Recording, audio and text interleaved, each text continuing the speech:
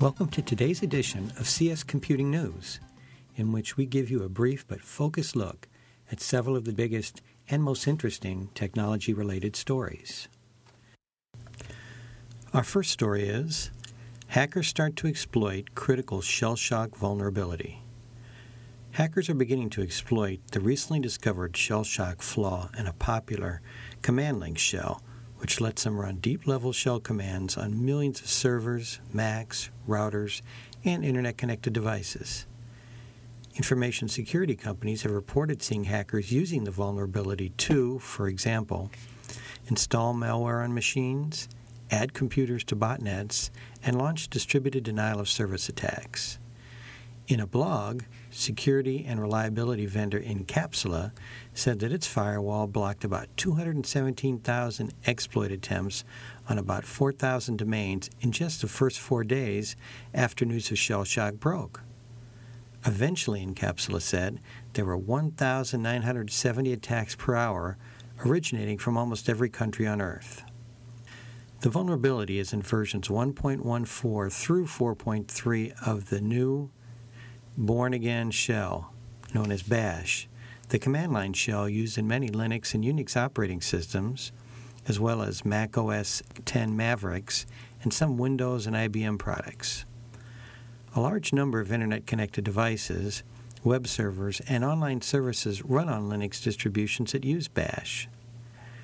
Companies like Apple and Akamai and various Linux distributors such as Red Hat, Fedora, CentOS, Ubuntu, and Debian have issued fixes. However, security experts note, many users don't patch their machines, so a lot of systems are likely to have the shell shock flaw for a long time. In addition, security experts say, there are many ways that applications can call Bash and thereby become vulnerable to shell shock. If a system has a vulnerable Bash version as its default shell, hackers could attack it via malicious web requests, telnet communications, or other programs that use Bash to execute scripts. Our second story is, new technology makes security just a heartbeat away. A Canadian startup has developed a smart wristband that uses wearers' unique electrocardiograms, their EKGs, to authenticate them to applications, computers, payment devices, and other systems. Bionym, based in Toronto, notes that its $99 NIME band would eliminate the need to set, remember, and regularly change passwords. They also say their system is easier and less costly to operate than password schemes. Venture capitalists recently invested $14 million to commercialize the project. To make the system work, users touch the NIME with their hand to complete a circuit, which generates an EKG reading. The reading is uploaded via Bluetooth to a computer and processed by algorithms that yield a key that's sent to a tamper-resistant area of the NIME band.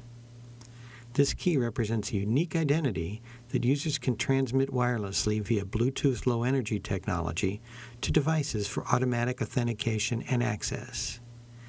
The NIME includes a proximity sensor that determines when the band is near enough to automatically log on to or far enough away to automatically log off of a device or application. The activation distance changes depending on the type of application involved. For example, the NIME won't log on to a store's payment system unless it's very close to the point-of-sale device to avoid inadvertent money transfers. An accelerometer and gyroscope in the band give the system motion detection capabilities, which let wearers create their own set of gestures to execute various functions. Bionym has released a software developer's kit for building applications that work with the NIME. Our final story is, potato salad crowdfunding joke turns into money for charity.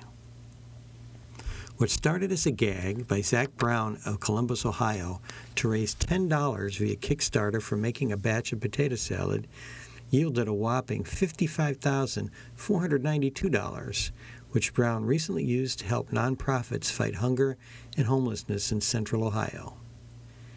He started his Kickstarter page as a gag in July, not expecting a lot of traffic. However, As word of the unusual effort spread, Brown's page received 4 million views, making it the 4th most viewed project page in Kickstarter's history. And by August 2nd, 6,911 people from 74 countries had contributed money and recipes. Brown used his revenue to produce a potato salad he promised to make and send out the incentive gifts, such as hats and T-shirts, that he promised to large donors. With the leftover cash, Brown decided to hold a party in a municipal park in his hometown to benefit charity. Kickstarter prohibits fundraisers from giving their money directly to charities. To get around this, Brown used his money to pay for Potato Stock 2014, a free concert with concession stands, sponsorships, and, of course, potato salad.